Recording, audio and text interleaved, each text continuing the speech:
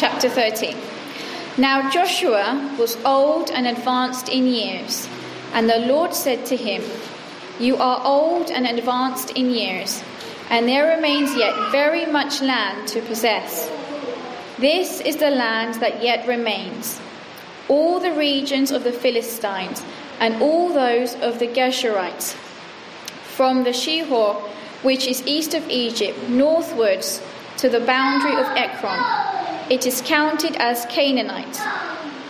There are 5 rulers of the Philistines, those of Gaza, Ashdod, Ashkelon, Gath, and Ekron, and those of the Avim in the south, all the land of the Canaanites, and Mearah that belonged to the Sidonians, to Aphek, to the boundary of the Amorites, and the land of the Gebalites, and all Lebanon towards the sunrise, from Baal-Gad below Mount Hermon to Lebo-Hamath, all the inhabitants of the hill country, from Lebanon to Misrephoth-Maim, even all the Sidonians. I myself will drive them out from before the people of Israel. Only allot the land to Israel for an inheritance, as I have commanded you. Now therefore divide this land for an inheritance to the 9 tribes and half the tribe of Manasseh." Please keep your Bibles open. Good afternoon. Wonderful to be back. I guess some of us haven't really been away, but good to have you anyway. And good to have some people joining us. My good friend Dilly at the back there. Tommy, welcome. Can we have a cheer? We don't cheer everyone who comes to our church, only if they're West Ham supporters. So Tommy gets a special cheer. It's a bit of an unusual passage, isn't it, to jump into, Joshua 13. I guess you probably wouldn't go to a church, or even you speak to Christians. Do they know what it means? Do they know what it says even? It's a bit of an obscure part of the Bible, isn't it? Well, not so obscure for us at Beckhamtree Church, because we have actually been from chapters 1 through to 12, and we divided it sort of half and half. There's 24 chapters in Joshua. So we are just launching back into a series that we started earlier this year and got halfway through. So I guess most of the people can remember something of that, hopefully. Joshua, yeah, ring a bell? Great, wonderful. Today was going to be a dedication for one of the young babies in our church. So I was expecting there to be large family groups of like relatives and, lots of people like that. And so I was going to introduce this subject as being like a bit of a clanger in the room, like an elephant in the room. Inheritance, yeah? Talk about inheritance when it comes to family division. There's often mixed opinion on that, and it often gets people falling out, doesn't it? Recently, a bloke called Sam in our church took all the blokes on a camping trip, and we did one night away in Kent. Don't ask me where it was, because Kent is just like that deep, dark place. You just get lost. This is where we went. You can see the cows are staring us out because basically we nicked their field for a night. So they wanted to trample us. So it wasn't the greatest night's sleep. But when we turned up, Sam took us. It's a farm that he likes to volunteer at. And Sam basically got us there. First thing he did was show us all of the land that belonged to the farmer. And he pointed out all the boundaries of that land. And he said, this is the boundary, that's the boundary, that's the boundary. This belongs to her, that belongs to someone else. And that's the kind of thing that's going on, exactly the kind of thing, in fact, that's going on in Joshua 13. Because the writer is pointing out the boundaries of the land of God's people. And that land is an inheritance. So land as an inheritance is what we're looking at in Joshua 13. And it's actually what we're going to be looking at as we go through to the rest of Joshua. We're going to be looking at the land as inheritance for God's people and thinking about that and what that means. Okay? That's the ballpark of what we're doing. We half expected Sam to finish his tour, by the way, with, and one day all of this will be mine. It's just aching for it. He just said, this boundary, that field, that fountain. He had pride and pleasure in his voice. One day, all this will be mine. This is about inheritance of God's people. In this first section, which Gemma just read, 1-7, God gives a command to Joshua, and it starts off, I guess, not that great, is it? You are old and advanced in years. Now, I prefer the second. If someone was going to say you're advanced in years, that sounds pretty good, doesn't it? I'm going to use that one rather than the old. You are old. But it's the next phase in God's people receiving the land that God has already been conquering for them, for his people, to be a land of blessing where they could be with him. And that was the big thing that God had promised. But this is phase 2, because if Joshua can no longer lead the country into battle, because he's too old, he needs to appoint the portions of the land that are yet to be taken to each of the tribes, and it's then therefore their responsibility to go and to continue with the work. So it's a bit of a baton on the relay. He's passing on the baton here, and God says you need to draw lots, which is just like rolling a dice, to find out which bits of the land belong to different people, and then it's their responsibility to carry on. So let's look at that in verses 1-3. Now Joshua was old and advanced in years, and the Lord said to him, you are old and advanced in years, and there remains yet very much land to possess. This is a land that yet remains. If you go all the way down to halfway through verse 6, the Lord says, I myself will drive them out from before the people of Israel, only allot the land to Israel for an inheritance, as I have commanded you. Now therefore divide this land for an inheritance to the 9 tribes and half tribe of Manasseh. As I said, it's the responsibility of each tribe to take the land that's given to them. And if you look at verses 8 onwards, we're going to do, that talks about Moses. And you might think, well, why is it talking about Moses? We're in Joshua. Moses is dead, but it's recapping the land that Moses had already given to the 3.5 tribes. I think it is 2.5 tribes. And so the 9.5 adds up to the 12. You get it, right? 12 tribes. That's why in verse 8 you get with the other half of the tribe of Manasseh, the Reubenites and the Gadites. That's the 2.5. In verse 15, you find out what the inheritance to the tribe of Reuben is. In verse 24, you find out what the inheritance to the tribe of Gad is. And in verse 29, you find out what it is to the half tribe of Manasseh. And then the summaries in verse 32. These are the inheritances that Moses distributed in the plains of Moab beyond the Jordan, east of Jericho. So that's the structure of the chapter. We didn't read all of it. We spared you the kind of long names and places and borders and boundaries, but it's there. And it is important. And we'll find out why that is. And because it's not our names being read out, it is a bit tedious, isn't it? As in, if there was a part of the Bible where we were going to sort of lose a bit of concentration, it might be this one. And yet, I guess if it was our name being read out, we'd be waiting on bated breath, wouldn't we? We'd be listening in. What's our inheritance? Which bit are we going to get? And that's exactly what it would have been like for the people. But why is this here in the Bible? Because the Bible is God's word, and it's useful for us, equipping us, training us for righteousness today. So why is this long list in the Bible? Is it just a proof of ownership for the people, so they've got their receipts? But mind you, the receipt is the thing that you stuff in your bag without looking at, and you only really care when the buzzer goes off and the security guard steps up. Isn't that right? In the TK Maxx store, yeah? That's when you care about what's on the receipt. You don't read it other than that. But at the same time, or is it just a peace agreement so that the people don't fall out? They know who's got what, and they can no longer dispute what it is. Again, it's not a document that you really care about until there's a dispute.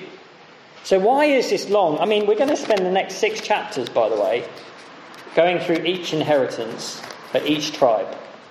You see that in verse 6 of chapter 14. We begin the 9.5 tribes. Judah, that's what we're going to look at next week. In chapter 16, you get Joseph, And then we carry on, and you look at all of them in chapter 18, Benjamin, Simeon, Zebulun, Issachar, Naphtali, Dan, and then finally with Joshua. And it finishes up at the end of chapter 19. So 6 whole chapters of the Bible have got this record. And you think, was it just meant to be stuffed in the bag as a receipt? No. So what's his purpose? Why is it here? In amongst the details about land and boundaries in this chapter, there's a few narrators' comments. And they're quite telling, actually. There's one in verse 13. There's one in verse 14. And then the first 2 that we're going to look at. And these comments point to a deeper function to this record. What it's meant to achieve. And if it's an account of what the tribes had received and been delegated in order that they may do something as a response, then if the report might actually show that they haven't done that thing that they were meant to do. So you see, there's a slightly more pointed purpose then to saying this was what the tribe got if they haven't done anything about it, or if they haven't fully done something about it. So that's the first thing we see. Our first point for today is details bring disobedience to light. Details bring disobedience to light. And we see that in verse 13. So it says in verse 13, "Yet the people of Israel did not drive out the Geshurites or the Maacathites, but Gesher and Maacath dwell in the midst of Israel to this day." So from the perspective of the writer writing later, he can still say that these guys are still in the land. The people didn't do what they were meant to do. And actually, the details will always show that we are disobedient. Okay? The details will always show that we are disobedient. The mankind, you and I, we disobey God. We don't follow through on his commands. We don't even follow through on our own expectations of ourselves. We are disobedient. And that's what it showed here, that the people were disobedient. God was faithful. He kept his part of the bargain. He kept his promise. They did not. They are unfaithful. So that's the first thing that details show. It's not that much of an encouragement, is it really? But details bring our disobedience to light. And when I want you to think I'm a good person, all I need to do, or when I want to think I'm a good person even, all I need to do is gloss over the reality of my life, to sort of do a helicopter view of, something in uni where I tried to live with my housemates and get on with them, or, parachute into a really nice time in my teenage years. There wasn't really one. But I can do a helicopter view and say, hey, my life is pretty good. I can pretend that I'm trying to be a good person and that I'm doing an all right job of it, better than some. But when you zoom in on the detail, that's when you see what the reality is like. So if you want to know how I use my words, don't ask the Amazon delivery man if they're kind, because I'm always kind to the Amazon delivery man. Ask Hannah, because she lives with me. So when you see the details of my life, you will see that I'm disobedient, that I am just like these people here. I am rebellious. I don't live as God wants me to. He is loving, truthful, faithful, slow to anger, and I am not like him. And you will see that when you look at the details. So God's holiness requires that he does not overlook these details of our lives. He has to look at them. And he would be absolutely right when he looks at them, as he one day will, to hold us to account for them. So that's the hard news, isn't it? Details show our disobedience. We are disobedient. We are sinners. We break God's commands. And if that was the last word, we'd all leave here pretty depressed, wouldn't we? And our futures, actually, truthfully, would be tragically bleak. We would all be facing God's judgment. And yet, even here, God's provision that sin can be paid for is actually in amongst this chapter. Look at it in verse 14. To the tribe of Levi alone, Moses gave no inheritance. Poor Levi. I mean, gosh, what have they done wrong? Everyone else is getting these massive, bits of land, rights to this massive land, and the Levites get nothing. That's a bit harsh, isn't it? I mean, what's all that about? We tend to feel quite sorry for them, don't we? But if this is as awkward as it seems to us, then why does the narrator feel the need to keep banging on about it? To the tribe of Levi alone, Moses gave no inheritance in verse 14. In verse 33, it's repeated, but to the tribe of Levi, Moses gave no inheritance. And then in 14, verse 3, for Moses had given an inheritance to the 2.5 tribes, but to the Levites he gave no inheritance among them. If it was an awkward thing, you think he would just try to brush over it, right? Move on. Who wants to sort of dwell on the thing that's really awkward? I mean, some people like to do that, but no, it's the people at the time knew what the Levites were delegated to do. And the reason they didn't have an inheritance of land was because they didn't need land. Why? The Levites were designated as those who would work in the temple as priests. That was their job. So they had a place to stay. They had food to eat, meals provided. They didn't need to build houses. They didn't need the land to whatever you do with land. They didn't need to do that to live. They had it all provided with their work. So the Levites were to be priests. But how does that answer that question of the details showing how sin can be paid? Because there's a comment here about God providing something within the whole setup right from the very start, that there would be a way for sin to be paid for. Levites working in the temple. Temple was the centre of the nation, and in the centre of the city was the temple, and the centre of the temple was the sacrifice, the offering, and that was an offering for sin. So the priest's number one job was to help the people to bring their offering, and the offering showed that sin could be paid for. That was the big picture. So if you were a young person looking at what people did in the temple, what you would see is that sin is serious enough that someone would have to die. And it's either going to be you, or it's going to be the one that God provides.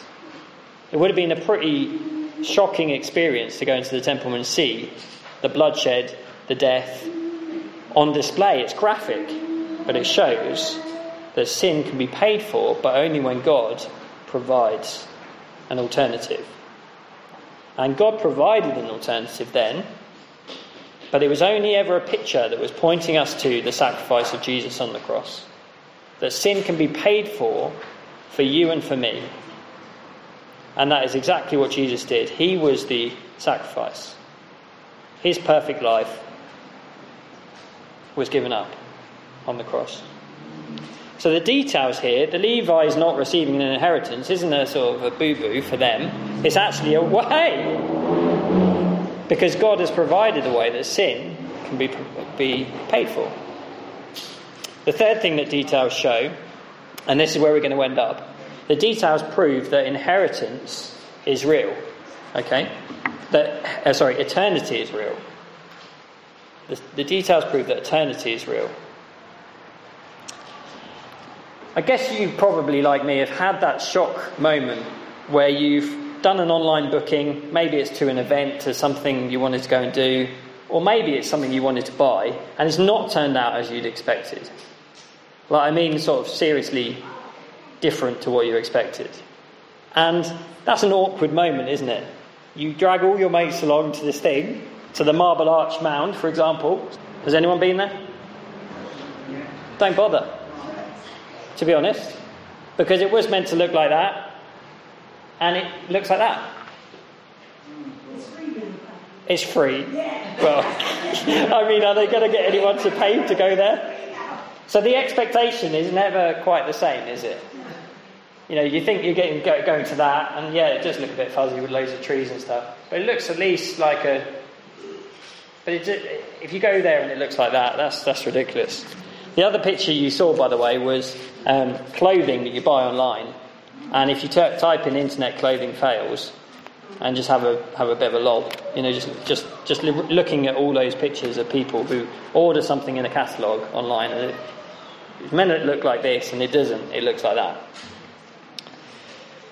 Well, what we have here is the detail of what God provided. And you know what? It's just as God said it would be, down to every last detail. The inheritance, though just a temporary inheritance it turned out, here was detailed, and God went through with it. What he said they would get was what they got. And that means as well that if, for us, we are trusting in Jesus, the inheritance and the eternal home that he promises is going to be just as he said it was going to be. Now, lots of people would say, you can't really know, can you? Or it's just a bit of guesswork. Or maybe that what's promised in the Bible is just a metaphor. It's just sort of like, it's sort of describing something else, something spiritual, something not real, tangible, physical. But that's not true. Because this proves that when God speaks, he promises an inheritance that is real. So we've got to get with the program and see that what God described in the future of his kingdom is the reality that is coming. And that's good news for God's people, and it's terrible news for those who rebel against him and will not accept his forgiveness, will not accept the sin being paid for on the cross. But it is real. It's not spiritual sort of a concept. It's not a metaphor. The eternity in God's kingdom is real. You might say, and rightly so God delivered on the land for them. Great for them, but what's that got to do with me? Well, it is good, isn't it, when we start to think of what we are going to learn and take home from this part of the Bible. The summary is that we've seen that details show we are disobedient. They show how God has provided a way to pay for sin. And they also show that we can trust what God says will happen in eternity. But how are we going to respond to that? Because it's one thing for God to promise something and his promise to be trustworthy. It's quite another thing, isn't it, to believe it and to trust it ourselves.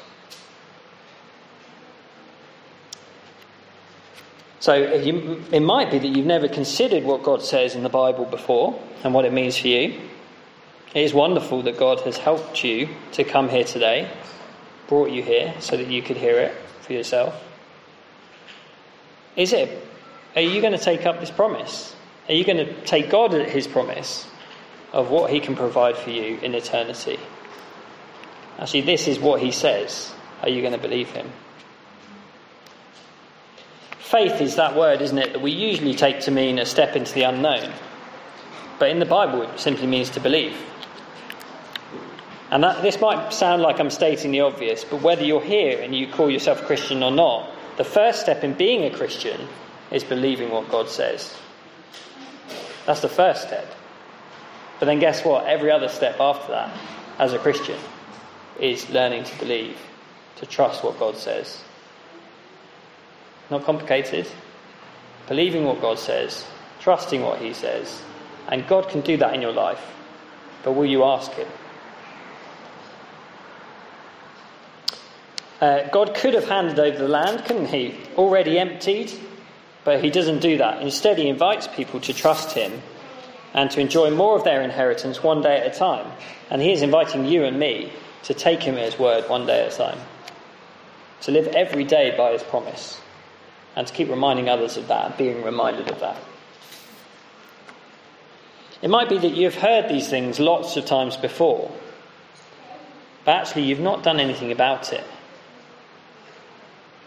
There is a danger, isn't it, like the people of the generation before this generation who entered the land, that they'd heard it, but they did nothing about it. And they didn't believe God. In the end, it showed when fear came in, we can't take the land. They were trusting in themselves rather than in what God has said. God has said, yes, you can. I will. Trust me. They said, we can't do it. And actually, they did not receive the inheritance.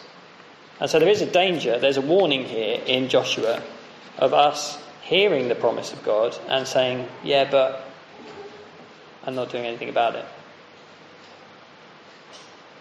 If you call yourself a Christian, Notice that the Levites did have an inheritance, right? Read the second half of verse 14. To the tribe of Levi alone, Moses gave no inheritance. The offerings by fire to the Lord God of Israel are their inheritance, as he said to them. That's the service in the temple. But then have a look at the second half of verse 33. But to the tribe of Levi, Moses gave no inheritance. The Lord God of Israel is their inheritance. The wonderful thing about being a Christian is not that you are going to be saved, not just that you're going to be saved from hell for heaven, as if salvation was the thing that you inherit, but that you're going to be saved for God. You have been saved for him, and he is your inheritance. So the best thing in your life at the moment, or at any given moment as a Christian, is him. And you get to enjoy him now with God's people, and you'll get to enjoy him for eternity. We've got to get that right, haven't we, in our thinking? We thank God for salvation, but salvation so that we can be with him.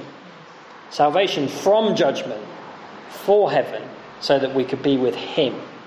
He is the one we delight in. He is the one who loves us. And he is the one who we will spend eternity praising. He is that wonderful. This week, what will cause you to delight and to treasure in God more? If you're a Christian, what will help you to do that? What will not help you to do that? They're the kind of decisions we're making, whether, we are just making those decisions as Christians. But let's think about those decisions. What will help us this week to treasure God? What will not help us to treasure God? What do we need to put in place in our lives that will help us to see him as our great reward? Let's pray.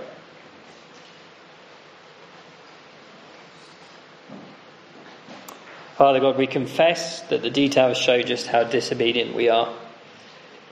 We can't really hide that, although we would like to try, from you.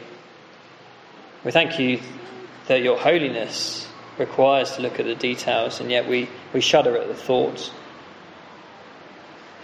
And yet thank you so much that you have provided a people, a way, the priesthood, the one priest, Jesus Christ, who could make a sacrifice for sin, his own life.